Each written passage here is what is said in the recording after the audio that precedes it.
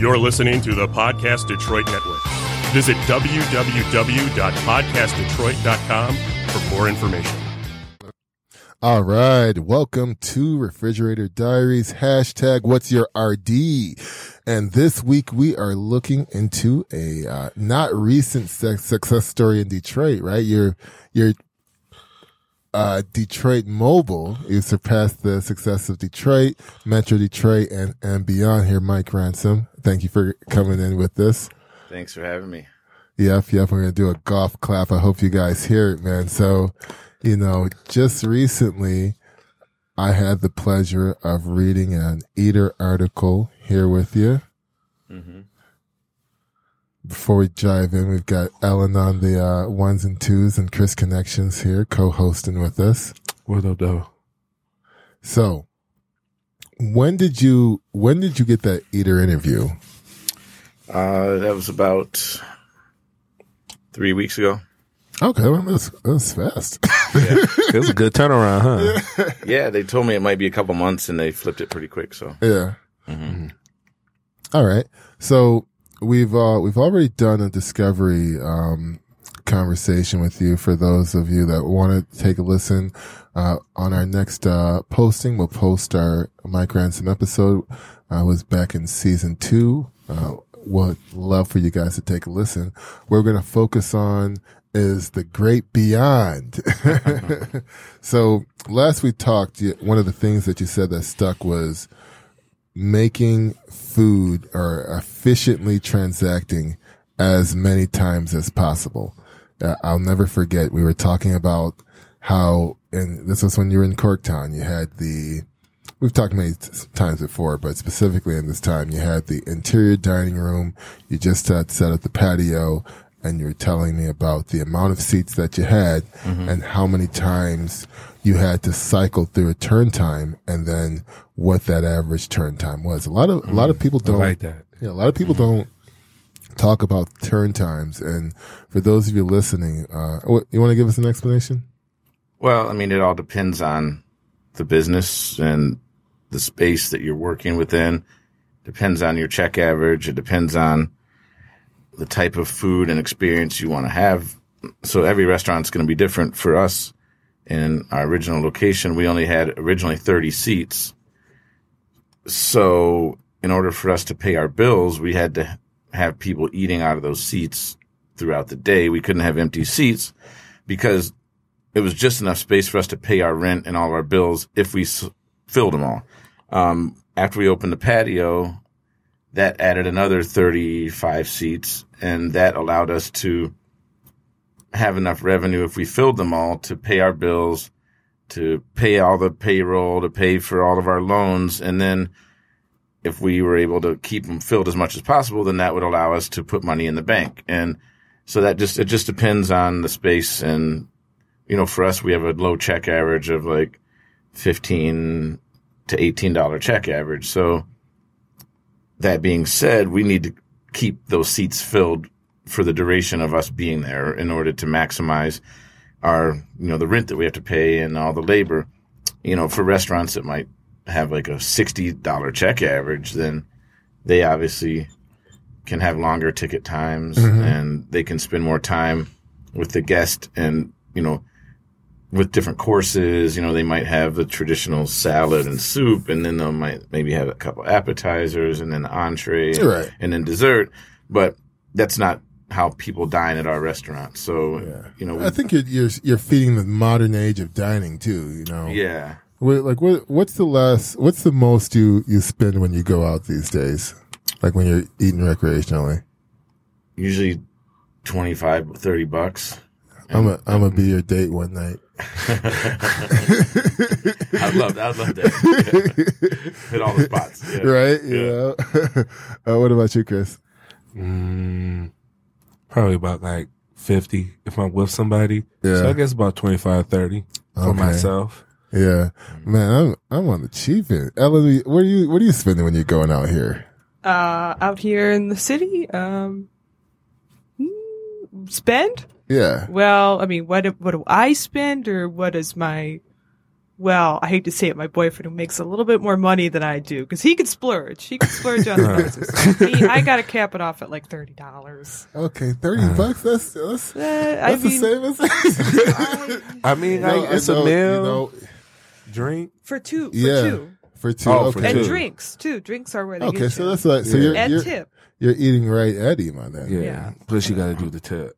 Yeah. Okay. So, what'd you say to get those seats filled? Because it's pretty consistently filled now. What did you have to do? Oh, I mean, in Corktown, that's where all that thought process started, and we had more demand than we could seat, and we had people waiting mostly on the weekends and during dinner. We had to wait, and we didn't have room to have them wait. So I was constantly trying to figure out how we could keep the dining process moving through everybody's evening so we could minimize the amount of time people were standing outside for seats or crowded into a little room waiting for seats. So there, I think through the buzz that we got from our food, we generated the need for more space. So we already had a good problem of having too many people for the space that we had. And that's when we decided that we needed to do something in Oakland County, because on the weekends, I would talk to all of our guests, and I would say 30% of them were all coming from Oakland County. And they were all like, they would tell me, you got to open something in Oakland County because we come all the way down here to eat, but we can't come during the week because we have work and school or family stuff. So we can only come on the weekend. And then, so what happened is we had a bottleneck. Everybody's coming during the weekend. And it was just, there's just a line outside. And, in the wintertime, people were getting uncomfortable. So that's when, through my travels in Oakland County, doing all my shopping runs, that I saw the location that we're in now. Shout out to the market. Yeah, 168 Market for sure. Yeah. Everybody knows that spot. So when I saw that vacancy and the opportunity there, it was my answer to taking some of the load off our Corktown location and allowing people in Oakland County to have something more convenient for them. So when you opened that location, did you find that there was a new group of people that were getting exposed to what you were doing, or did you find that you were just seeing, people who were traveling to you now, not traveling as far? No, I'd say 80% new people, maybe 80, maybe 90% new people, because most of the familiar faces that we saw were people from Detroit who were shopping out in Madison Heights, who were like, I had to go to Target. So, I just wanted to stop through, and then I went for that. Yeah. I had to see if it was the same in both locations. Hopefully they. Man, it's the research every time. All right. Yeah. Right. Man, report back. Every time. Good stuff. Let me know if it's not. So. No, they do great work out there. And, what I realized is that people are just city and neighborhood pockets. People want to have something close by. So what we gained from Madison Heights was reaching people that normally just wouldn't drive downtown to go get food, and, our check average is $15, that might be a 15-minute drive, gas, parking. I think the way a lot of people think is, I'm not going to drive down. I'm not going to commute to spend money on a $15 bowl of noodles, Do you find that different when you when you switched to the new location, or when you had the new location, did the check average switch, or? No, actually our check average in Madison Heights is always about $3 lower than Corktown. Okay. People don't drink as much out there. Yeah. Really? Yeah. We have the same beer, wine, and cocktail program that we do down here pretty much. And I'd say it's 30 to 40% less alcoholic beverages drank. We sell a lot more soft drinks and non-alcoholic beverages. Okay. For any one reason, I'm not sure, but I think it's just we have a more youthful and maybe single, no kids kind of clientele here. Okay. Students or young professionals. Yeah. Yeah. Young craft. No, serious. So, interesting story. Young Village, we started off doing pop-ups, and then from there we were doing the food truck, and we were fortunate enough to have the privilege to do Deli in the Alley. And first year for Deli in the Alley, first time doing it, we rented out a grill. We rented a truck. We had so much staff on hand, and I'll never forget, this is an important lesson to me from the second time over. The first year we did about 900 or so tickets, and we made somewhere around 10, maybe 12 grand. And I remember the second year, after improving upon our systems and getting a lot of proper SOPs in place, and also we had a lower average transaction price. It was somewhere around $10 year one, whereas year two we sold somewhere around 600 covers. And with an average transaction of somewhere around $15 or $16, we were able to make a whole $5 or $6 grand more with less people, without renting out on this thing. So those systems matter, and you're already a number 3 with your locations. I know you probably have had many folks in your ears about additional locations. What goes into that?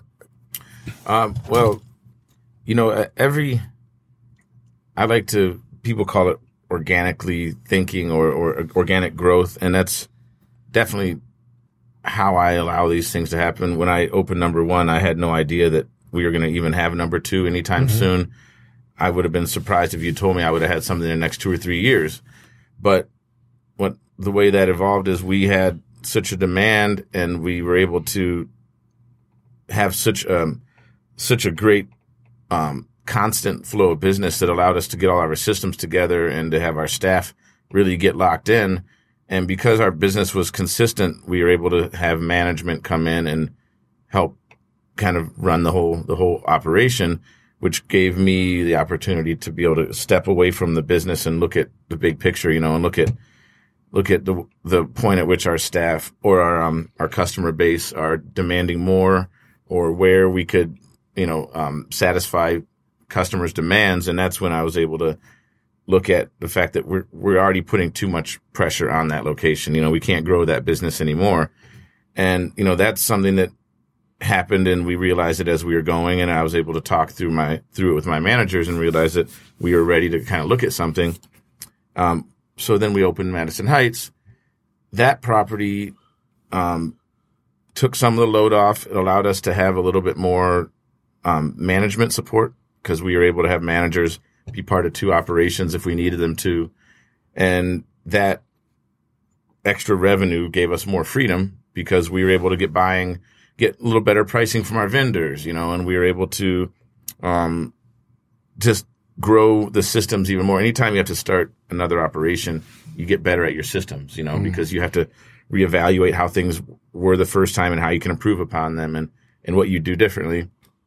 And then, honestly, after we finished the Madison Heights location, I was pretty much going to take a couple years off and just kind of focus on where we were going to go in the future. And then the Wayne State Midtown location was offered to me. Mm-hmm. And that was before, that was, spring or fall of last year. And at first I was like, I'm not ready for it. And then I started thinking about it, and I started thinking about how Wayne State is just really blowing me away as to how its enrollment has increased and how it feels actually like a campus now. It does feel like a campus. Wayne State alumni say what's up. Yeah, right. And I just think that's such an important part of the growth of the city, that the more I looked at it and the more I saw that space and the fact that it was already pretty much a restaurant that was, that had been roughly built, and the fact that it was in a good location and that it was close to our other location in Corktown, meaning it would give us a little support. And then I met with our director of operations, Rob Stone, and he and I got together and I said, hey, this is too good to turn up, should we, or to pass up, what do you think? And we talked through it. And sure enough, he was like, I think we should do it. He's like, I'm ready for it. And we had our chef, Brian Lukacs, who's our chef in Madison Heights, he was ready and up for a new project. And, when I had both of them on board, it just made sense that we would push ourselves to do that next project. And like I said, it was a little sooner than we were ready for at first, but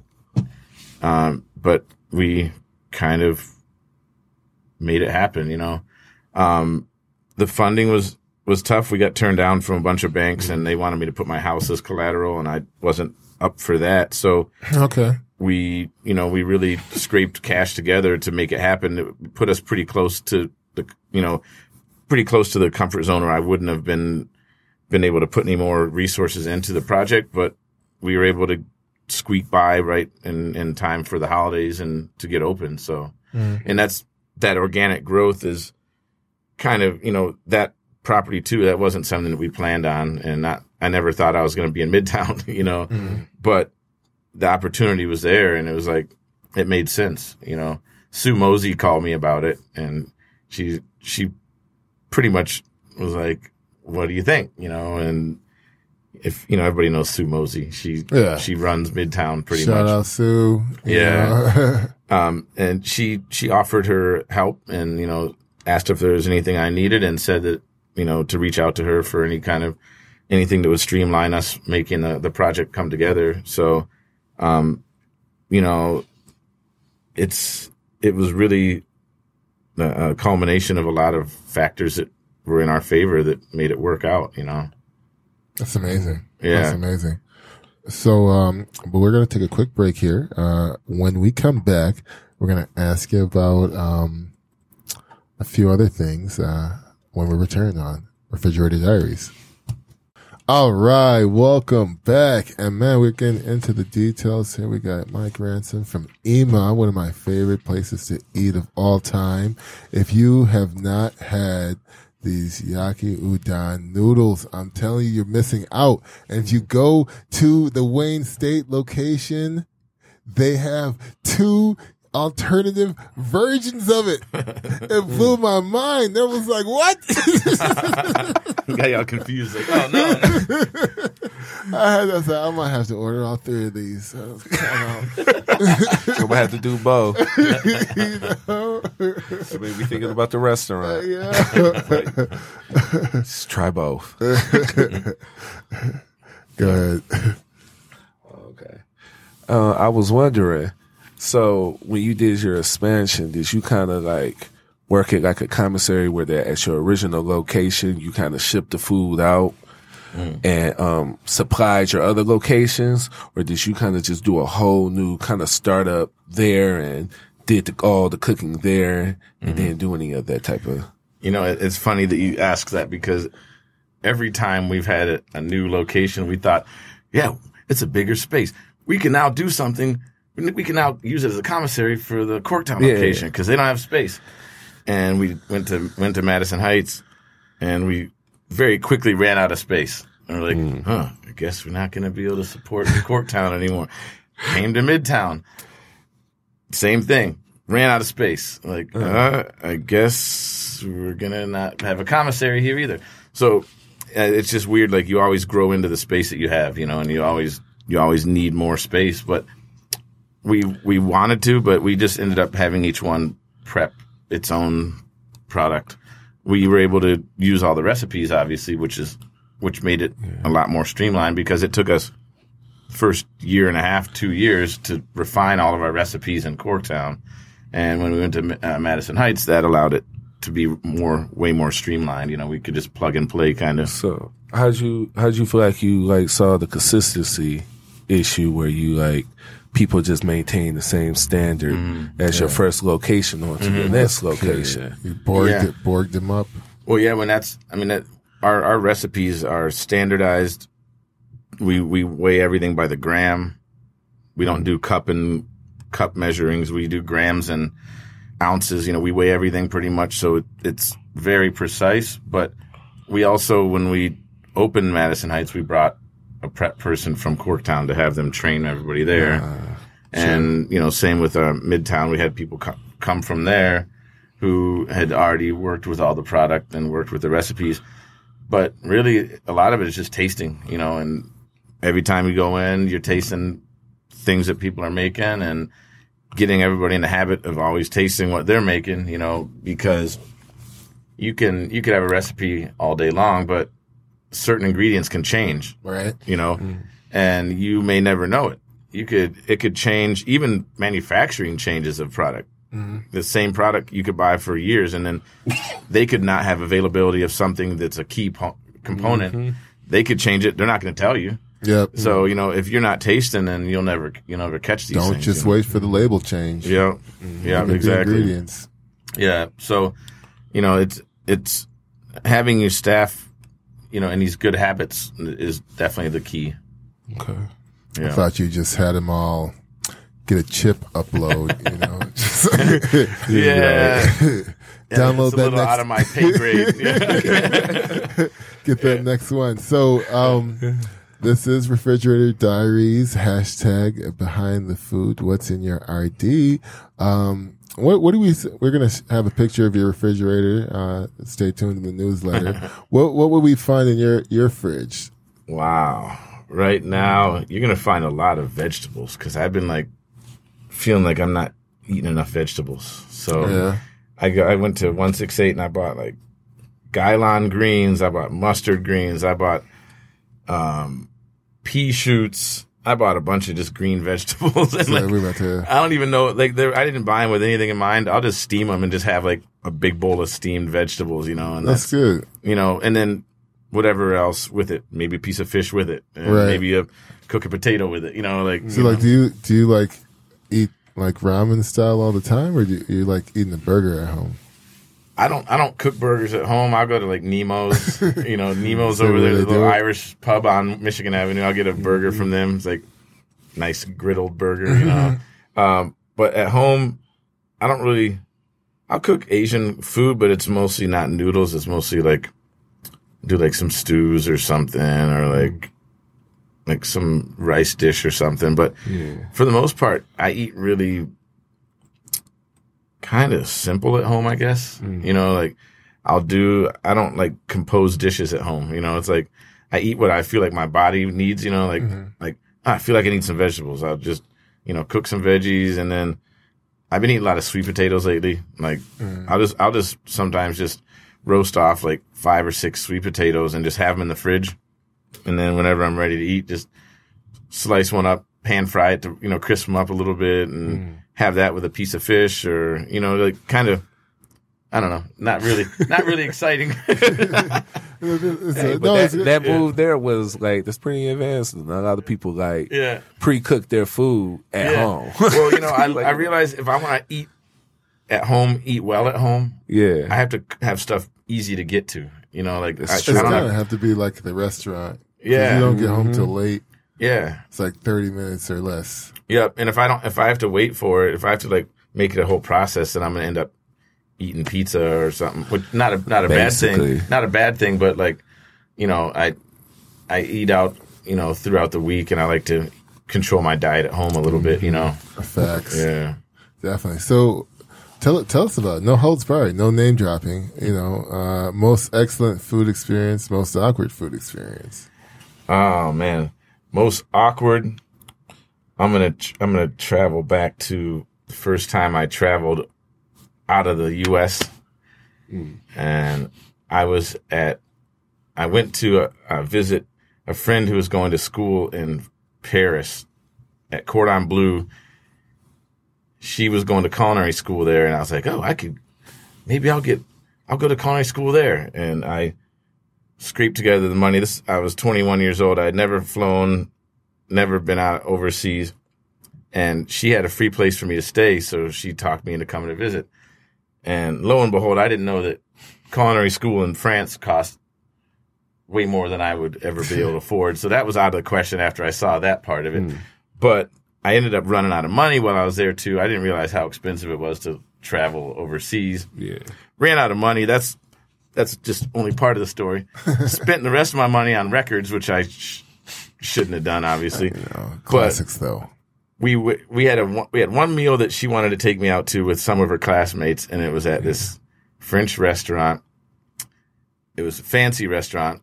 I didn't have anything to wear for it, so I had to go out and buy a buy some pants to wear to this in a shirt. Spent more money that I didn't have. Right. And went to this restaurant. We're looking at our menus, and my menu is made out of this like thick plastic stuff. This like, I didn't know it was plastic, but I leaned it over the candle on accident and lit it on fire. That's great. And all of a sudden, my menu's burning out, like, burning in my hands. And I go to put it out with my hands, but I didn't know it was plastic. So like this hot plastic's like sticking to my fingers, man, and I'm like trying to be cool, you know, I'm like, ah! And so here I am, like, menu's burnt. I got like blisters on my fingertips, and I'm just like, oh, all right, here we go. Yeah. So, yeah, it was kind of hard to like really focus my chi for the rest of the meal, but that was definitely my most awkward dining experience. But was the meal good though? Was it a good meal? The whole trip up. The meal was good, but all I can remember is the prelude to the meal. You know, like I honestly probably don't even remember what I ate. You know, because it was not a good intro into the meal. You know, Yeah. I mean, it would be funny though, but if it wasn't for the blisters, it's like I would have been good. Like if it just caught on fire, we just had a great dinner That's with a still- laugh. Oh yeah, you can't write better than that. You know. Yeah. Yeah. That's like fight or flight. Like you're trying to like survive. And, like, you're like, oh. And I didn't really know French either, so that was It's like, what? Jeez. like, ooh, merde. Yeah. That sounds great. What about most excellent food experience? Most excellent, man. You know, I had a friend, actually my director of operations, had a bachelor party up in Northern California. And we are big oyster fans, and we'd always talked about just having oysters like right out of the water and just shucking them. So he had like about 12 of us met in San Francisco, went up the coast like an hour, and we went to this oyster farm, got like a couple hundred oysters and a bunch of wine, and we sat on the coast where these oysters come from, and we just sat on some logs on the beach and had a fire and just cooked some food over the fire and opened oysters and drank wine right on the bay. That's fantastic. You know what I mean? And it's like, it doesn't get any better than that, because just the simplicity of it was just like, you know, and like the company makes it of course as well, but that's something that I always like to remind myself that it Salt doesn't of have to be earth complicated. right you know, there. like good experiences don't have to be like expensive. They don't have to be complicated. They don't have to be, they don't have to include, you know, all the confines of a fine dining experience that people think about, you know? Yeah. So, Yeah, no, definitely.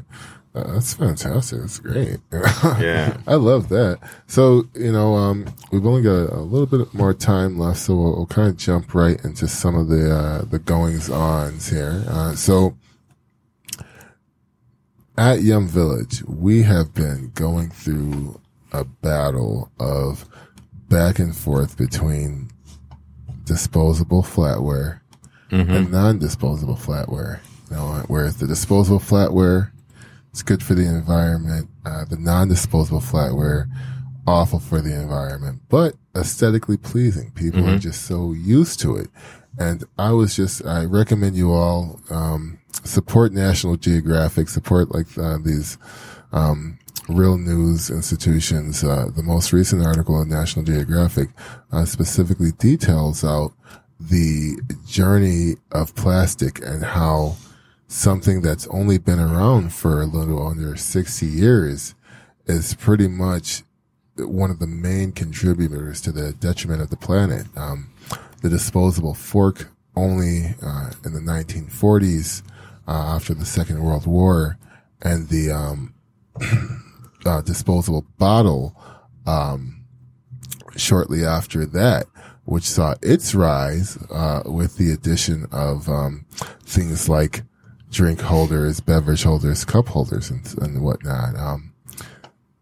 Toronto has just recently launched a deposit program for reusable flatware as a pilot citywide. So patrons, citizens of the city of Toronto would pay $5 deposit to then acquire their disposable flatware set, which is a fork, knife, spoon, and Tupperware container that all of the participating restaurants in this program would then use and agree to use. Think I want to do something like that here, but I just was curious on your take of this. I mean, yeah, that's for us. It's even more difficult than probably for you because we have broth. Mm-hmm. Yeah. So we've tried, like, they make like compostable ramen bowls and stuff, but they just don't hold up, you know. So we use plastic to-go containers for our broth and for our noodles. But what I like to stress with those is I use them at home. Like, they're Tupperware at home. Yeah, they're reusable, yeah. Yeah, because we do our 16-ounce pint container for our broth. It's got a lid on it, you know. Mm-hmm. I use those at home to store food in my fridge, you know, and I'll use them for years. Yeah. Same with our bowls for our noodles. They come with a really nice plastic tight-fitting lid. You know, that's my Tupperware at home. So if you're smart about things that way, as a consumer, then you can, if you don't like to see the waste, then you can definitely maximize those things yourself, you know, without having to have like a recycling or like a return policy. But I think the silverware thing is cool. I think that's a good concept.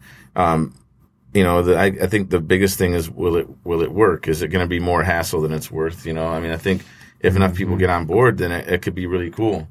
But I think, you know, one of the problems they talk about with recycling is it takes more energy to recycle the products than it does to manufacture them. So the carbon footprint of recycling is higher than the benefit. I was just going to say that too. So that's one of the biggest dilemmas. That's a big dilemma, you know, and like the thing in Toronto, they might realize too that what's the cost of them having to sanitize, collect, and reorganize and repackage and, you know, keep cycling these containers to all the restaurants after they clean them, you know, because somebody's going to have to redistribute them to other restaurants, you know, and you know, and at the cost of $5 a person, that's not a lot of cash coming in from that. So how are you going to pay for people to do that? You know, who's going to be the person that does that? Because there's really not much going into that, you know. Right. I'm not saying it's a bad idea, but, you know, those are the things that could limit it, you know. Yeah. Definitely.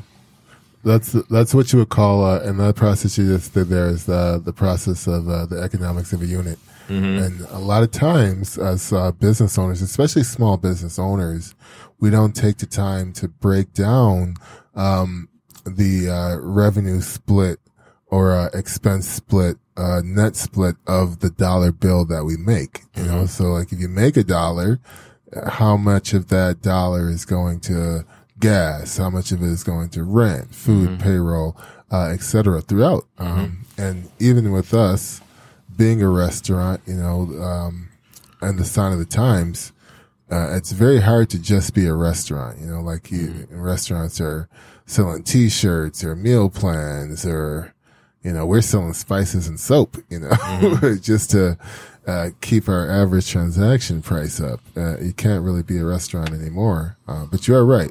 It's important to utilize economics of a unit and really take into account what that true cost is as an operator. Yeah, I mean, a lot of it for us is the products that are available. Are they viable? You know, if it doesn't work, then it's not viable. You know, if our customer is going to pick up a bowl of soup and the container is going to fold up on them and they're going to burn themselves, then that's obviously not going to be a viable product for us. You know, so yeah. I did have a quick question though. I wanted to know. So do you use like a lot of verticals like Grubhub, DoorDash, and they have a lot of other things out there that people go to and they like go to different office buildings and set up there. Do you do a lot of stuff with that? No, you know what? We don't do any of them. We DoorDash and them, they'll come to us to pick up food, but we don't pay them. We're not the sponsor. We're not part of their program. So they don't, because I refuse to have them take 25% of my check average. You know, if you don't call them, because that $15, they'll cut right into that. Yeah. If you don't pay them, like they'll tell you that you got to get on board and you'll be on their platform. But if you don't, if people want your food, they'll come. they'll call Grubhub, or I mean, they'll call Postmates or DoorDash. Yeah. They'll say, "Hey, we want this," and they'll come pick up our food. We'll get all the check average. We don't pay them anything for that. The guest is paying them for it. Wait a second. Yeah, so DoorDash they want you to be a partner with them. Right. That means you get a page on their platform, right? Yeah. We didn't do that. We told them no because people are already coming with DoorDash. DoorDash, the way it works is if you're a customer for DoorDash, you can call them and tell them you want food. You could tell them you want a big bite hot dog from 7-Eleven. Right. They'll go pick it up and take it to the guest. The guest pays for it. Okay. They're not charging 7-Eleven because 7-Eleven's not a partner of theirs. Right. So how does that work then? So the person comes with a DoorDash bag and then they have like a prepaid card or something that they use to. Yeah. They use it. They use a card. They'll show us their order on the phone and then they'll swipe their card and they go. And then, so we don't use Grubhub for the same reason because I can't give them 25% or even 30. Hey, sometimes man, this 30%. is news to use, man. This is news to use. I mean, California just put down that potential bill for allowing information. A little known fact is when we get an order, because we are on Uber and Grubhub and things like that. When we get an order from Uber Eats, for example, and let's say we run out of plantain, it's not possible for us as the restaurant to communicate with the customer that we ran out of plantain because Uber Eats doesn't give us the ability to contact the customer. And then the customer rates us poorly because we gave them chickpeas instead of plantain. So I'm going to adopt that principle. I think that we should start sticking up to these. Yeah. I mean, if people want it, they'll tell them they want it, and it's their job to provide that service. Absolutely. Can't let them bully you. Yeah, Because they tried. That's what they want to do. Yep. Wow, thinking about it. All right. So, brother, it's been a pleasure having you on with us here. Thank you, Gavin. I love eating at your restaurant. I can't wait to see the autobiography and the cookbook when it comes out, along with the cooking video series, Fun Times with Mike Ransom. And we have to go get that dinner that we talked about too. Yeah, I know. Let's definitely do that. Chris Connections. So, thanks, Chris. Ellen. Good meeting, man. I'll see you on the next one.